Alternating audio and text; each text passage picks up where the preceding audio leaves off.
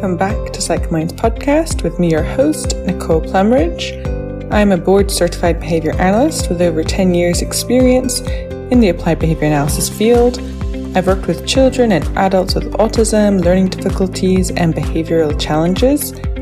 As part of the End ABA series, I intend to provide you with practical tools and resources on how to work with your children, whether as a parent or therapist, to help them achieve their highest potential. For the And Mental Health series, I hope to reduce stigma around mental health issues, as well as create a safe space to talk about healing the mind, body, and soul, with the ultimate goal being to help you reach your highest potential. So whether you're a parent, caregiver, therapist, stay-at-home mom, employee, student, the list could go on, I hope you enjoy this show and learn something new today.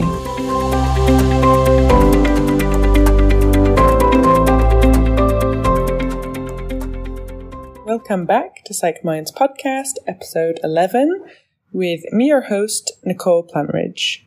On our last End ABA episode, we talked about what to do if your child engages in escape-maintained behaviour. So that is challenging behaviour that your child engages in order to escape or avoid doing something that they don't want to do or something that they perceive to be as aversive. Today we're going to be talking about attention-maintained challenging behaviour. So this would involve your child engaging in maladaptive behaviour in order to get your attention. Before we get into this topic, I highly recommend that you check out the free resource that goes along with it. So if you head on over to psychminds.com, click on the resources button and subscribe, you'll be able to download the material that relates to this topic. Without further ado, let's get into today's episode. As said on previous episodes, behaviour doesn't occur out of a vacuum or out of nowhere. There's always a reason for it. So whether that reason is to access escape, to access attention, to access tangible items for some sensory purposes, there's always a reason. And in today's episode, we're going to talk about what to do if that reason is attention.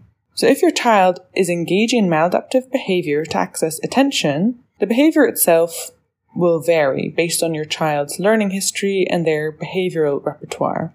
Some children might scream to get attention, others might hit, flop to the floor, bite, act silly. There's so many things that I've seen children engage in, so many different behaviours. So we're not going to spend much time really focusing on how the behaviour could look. What's actually more important is establishing the function. So you do want to be sure that the behaviour is occurring to access attention and not any of the other reasons that we previously mentioned. So once you've established that, then you can look into modifying the environment before the behaviour occurs to reduce the likelihood of it occurring, and then also to establish what intervention you're going to use if and when the behaviour occurs. So what consequences are you going to put in place, and how are you going to approach being consistent in implementing those? In my practice, maladaptive behaviour that occurs to get attention can sometimes be a challenging one to target. If the behaviour is easy to ignore and it's not too disruptive, then simply ignoring it might be an effective strategy. So for instance, if a child screams to get your attention, you can ignore the screaming response, so that doesn't get them anything, and then prompt an appropriate way for them to gain attention instead and reward that response with your attention. However, I've worked with children who may initially engage in a behaviour which is easy to ignore, but then it could escalate into something that absolutely cannot be ignored.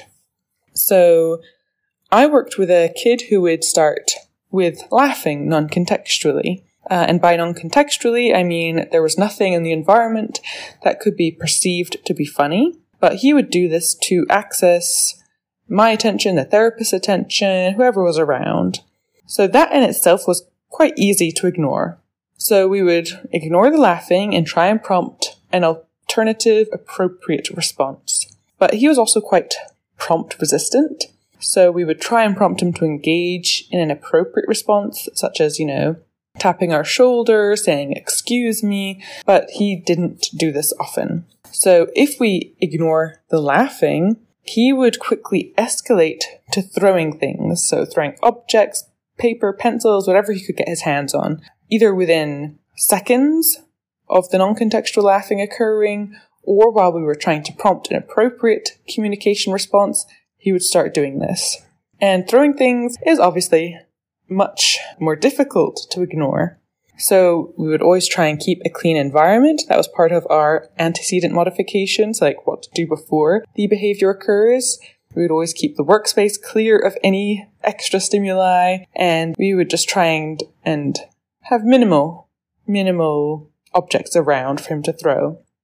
Sometimes, for instance, we were working with worksheets, and one of the next levels up to his behavior when trying to get attention would actually be to eat the worksheets. Or if he was using a pencil, he would try and eat the pencil. So obviously that's a behavior that we absolutely cannot ignore at all because it's dangerous. But if we stop, presenting the worksheets, then he's going to access escape to the work. And he could learn that if he tries to eat paper or pencils, he gets to escape work. And that was also something that was in his kind of repertoire. He would engage in challenging behavior to escape doing tasks. So this was a very tricky behavior to manage. So sometimes we would try and transfer problems onto like a whiteboard and use a marker instead so that he didn't have access to things to throw or to eat, all the while trying to teach him to communicate with us his wants and needs. But again, if he was not doing that, if he was just trying to get our attention, even in like the negative forms of attention, so not necessarily the praise, but he, might have been motivated to access the negative kind of vocal statements like, what are you doing? You need to sit down. So the next thing he would do was stand on his desk. And obviously if he was doing this, we would have to be giving him a lot of attention to try and get him down, get him back in his seat. And there was one time where he actually managed to climb a cabinet in the classroom because the therapist was trying to ignore the behavior since she knew it was attention maintained. But that was done at the risk of him endangering himself and others in the environment. And at that point, when he'd climbed the cabinet, guess what? He got loads and loads of attention because he was up high on this cabinet and all the therapists were trying to get him down safely and all the kids were watching. So it wasn't a good situation for anyone. So what do you do in these types of situations? So first and foremost, safety is always the most important thing. So it doesn't matter if a kid is engaging in a behavior for attention and you don't want to reward it with attention. If it's a matter of safety, of course you have to give attention. In the example above, the therapist should have provided attention in order to get the child, or actually to prevent the child from scaling the cabinets. So it's very important not to be too rigid or inflexible with our interventions. While treatment integrity is of course very important, it's not as important as safety and simply being flexible to the needs of the child. Another thing with this child that was tricky was that I kind of alluded to this earlier. He really wanted and was motivated by the negative attention. So we did lots of assessments with him on this behavior to determine the precise function of it. And he wasn't so much motivated by the good jobs, well done, that's amazing, nice sitting, as he was by the no, don't do that, sit down, don't lie on the floor. It was when we gave him that type of attention, he would just laugh and enjoy it. So quite interesting. So one of the interventions that we did put in place was to pair positive attention statements, so the well done, good jobs, with a lot of tangible rewards, such as, toys that he liked, little edibles, so little bites of cookies, or things that he was motivated by. So if he did something well, not only would we say good job, we would also heap on the praise in terms of giving him those little snacks, or an extra minute on the iPad, or a little fidget spinner toy. So we'd really try and strengthen that pairing of the positive praise statements and all these other great things. So this pairing just helped to teach in a more concrete way that positive attention is a good thing, to really strengthen that association and hopefully break the association between the negative attention statements and the reinforcement that he got from that. We also made sure not to ignore the early attention-seeking signs. So when he would start with the small stuff, such as, he's starting to get a bit silly and laugh, we would pause the work and do something fun with him, like a song or a clapping game, and provide loads of attention to prevent the situation from escalating.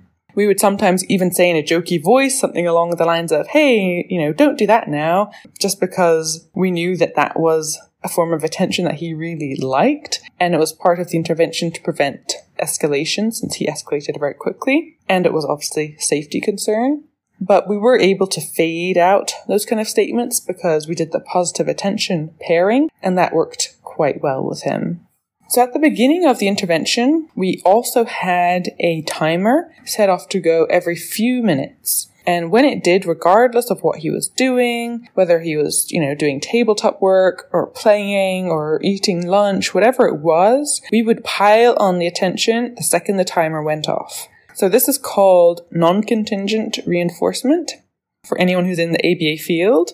So he didn't have to be doing anything to access the reinforcer, which in this case was attention. This helped to break the association and the learning history that he had developed, which was, I engage in this kind of silly laughing, eating paper, climbing or whatever, to access attention.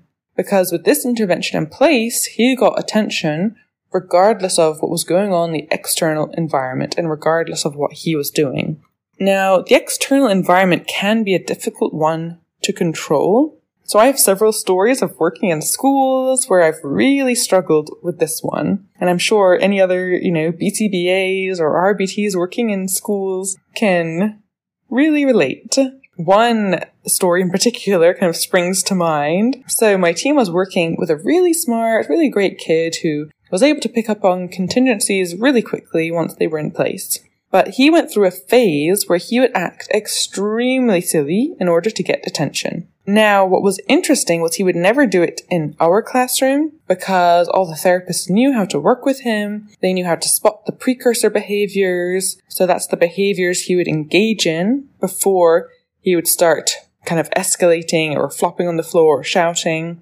So with him, some of the precursors where we knew he was going to start getting silly to get our attention was shuffling his feet a lot, hopping on the spot, and engaging in these very kind of jumpy actions or behaviors. So we would intervene before he actually engaged in challenging behavior to get our attention. And part of this intervention was to give him lots of vocal and physical praise. He really liked kind of physical attention. So in the form of like high fives, tickles, back and like shoulder taps. So we would do this a lot when he was on track, which for him was most of the time. But we were in a school, and when he attended classes with his grade level peers, whenever we walked in the hallways, entered the other classrooms, his behavior, specifically his attention-seeking behavior, would spike. He would start sliding on the floor, roll from one end of the playground to another, push furniture around in the classroom, start shouting. And what would all the other teachers around us do? They would provide him loads and loads and loads of attention. So they were trying to be helpful, obviously, but in this situation, the best thing to do was to remain calm, neutral, and deliver a simple instruction to stand up or whatever it was, and that was it.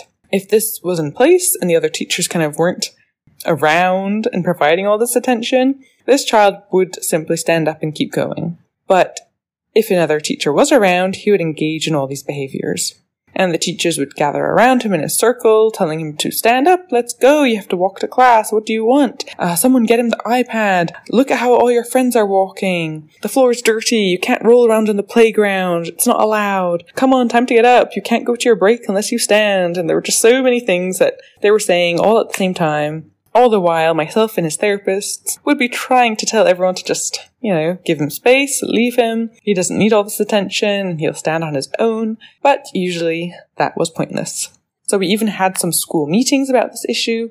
But again, the teachers thought they were being helpful, and the most helpful thing would have been to kind of leave the situation be. But I guess it's just our human nature that we would find that difficult. And they would just kind of want to help out in ways that they thought were actually helpful. So for him, this kid, as part of the intervention, because we couldn't get the other teachers, basically, to correctly implement our intervention, what we did is we upped the reinforcement when transitioning within the school and around other people. So he would have a transition toy with him at all times, and his therapists would be giving him loads of praise for walking nicely in corridors and hallways. He also had a visual of his rules to follow when transitioning, and if he followed them successfully, he would earn a token. And then when he had 3 tokens, so that's equal to 3 successful transitions, he could earn some time on the iPad. And all of this actually worked really well, especially because he was extremely motivated by the iPad. So this just kind of goes to show how sometimes the interventions do not directly correlate with the function of the behavior. So as part of our intervention, we did include providing a lot of attention during transitions. So this does match the function. He would engage in, the challenging behavior for attention purposes. But that alone did not work. So us simply providing attention, giving him high fives as we were walking, that alone didn't work. So we had to add in another layer of reinforcement, which in this case was the iPad, which has no relevance to attention, but because it was a reinforcer that he was highly motivated by, it worked. So he had a lot going on with his intervention, and over time we were gradually able to strip it down and remove layer after layer until he was transitioning without all the added paraphernalia of the transition toy, the rules, the token, the iPad, and such. So for anyone who's looking for technical information, what could be useful when you have a very full intervention like this with lots of different aspects going on is to do a component analysis. So that involves investigating which parts or components of the intervention are effective and which are just extra and perhaps overcomplicating the situation. And once you've done a component analysis, you should only have the crucial parts of the intervention in place, which should hopefully simplify it and make it easier to implement, all the while still being effective. So just to recap, some of the modifications that you can implement before challenging behavior occurs involve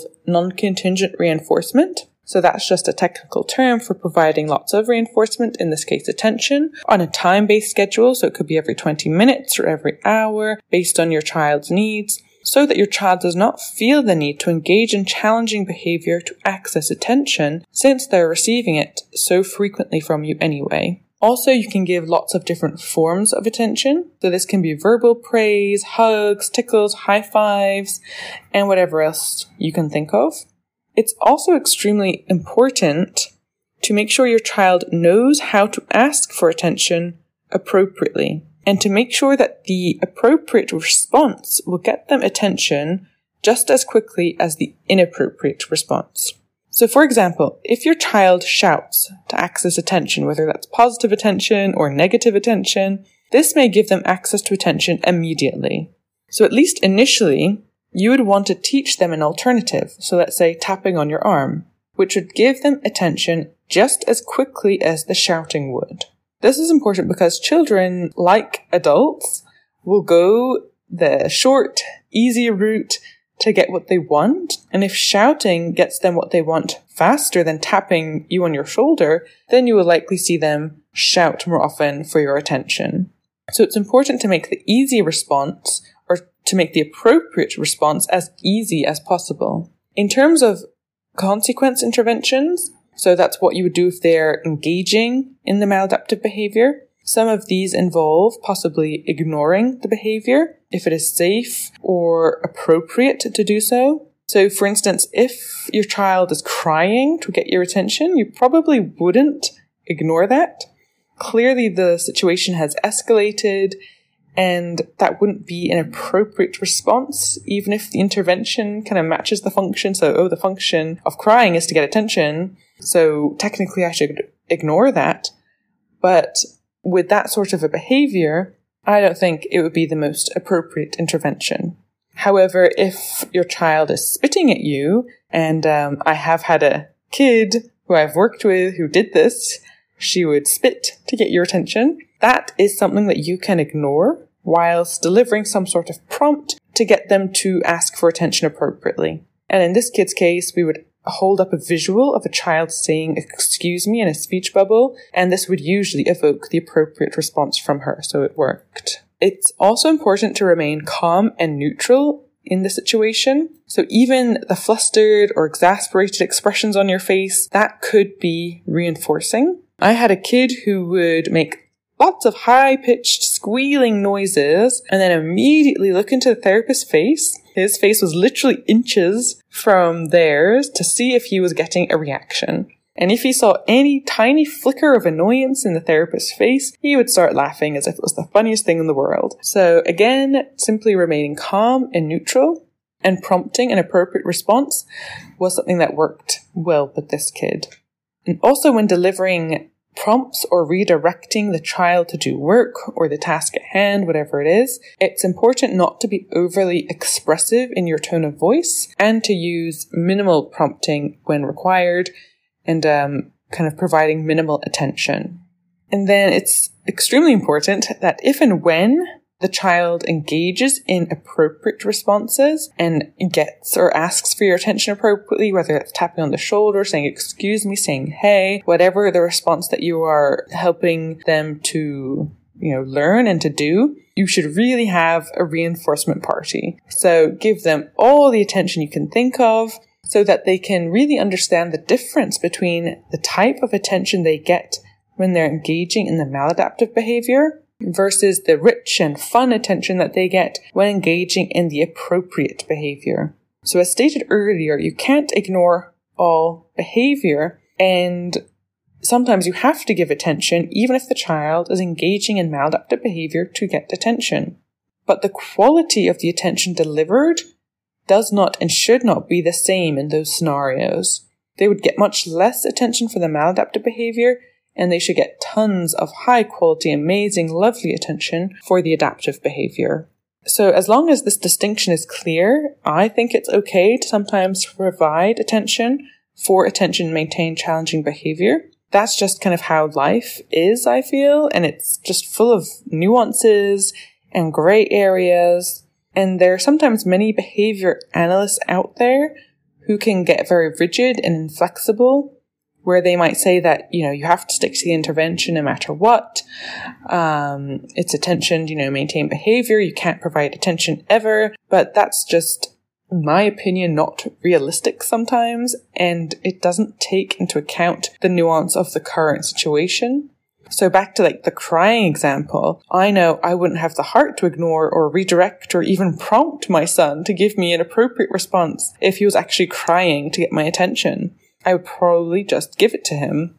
So it's important to be flexible with ourselves, with the interventions that we're using, and with our children. So before closing out, I do want to mention a couple of other different types of interventions that I've implemented specifically in school settings. So one of which is to enlist peer support.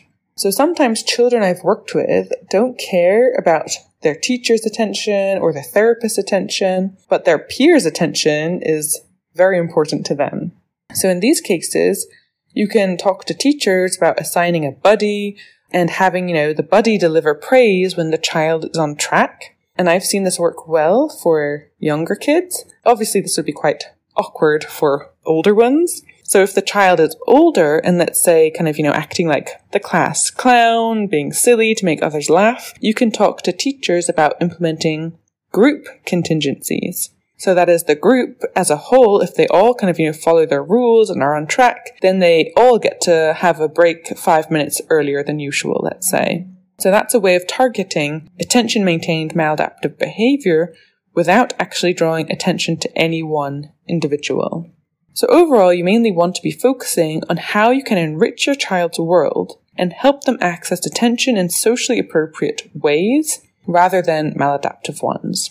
You want them to engage in behaviors that help them access the positive attention, which can lead to, boosts in their confidence and self-esteem. So overall, I feel like this was a more story-based episode of me talking about my own personal experiences and some of the kids I've worked with. But sometimes I feel that's the most helpful way to learn about something, especially in this field where there are so many different nuances with human behavior And sometimes it may feel like one intervention contradicts another, and things can sometimes get very confusing. But in my opinion, human behavior is confusing and can sometimes take serious detangling before you can get to the root cause of it. So I hope this episode helped to clarify certain situations, or perhaps just helped you to understand that behavior is multifaceted and not always so clear-cut and easy to work with. If you're struggling with a certain behavior and you're not even sure what the function is,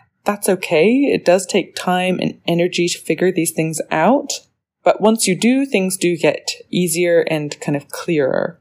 And sometimes you do have to add in a few of those extra layers of reinforcement before scaling it back down. It's that, 2 steps forward, 1 step back analogy. So just as a reminder, to access the free resource relating to this topic, head on over to psychminds.com, go to the resources tab and subscribe. Once you're a subscriber, you will have access to the entire resource library, which has loads of great visuals, workbooks, organization tools, and so much more. So just take a look through it, and I'm sure you're going to find something useful and valuable to you in some way. On that note, I hope you enjoyed this episode, and thank you for listening.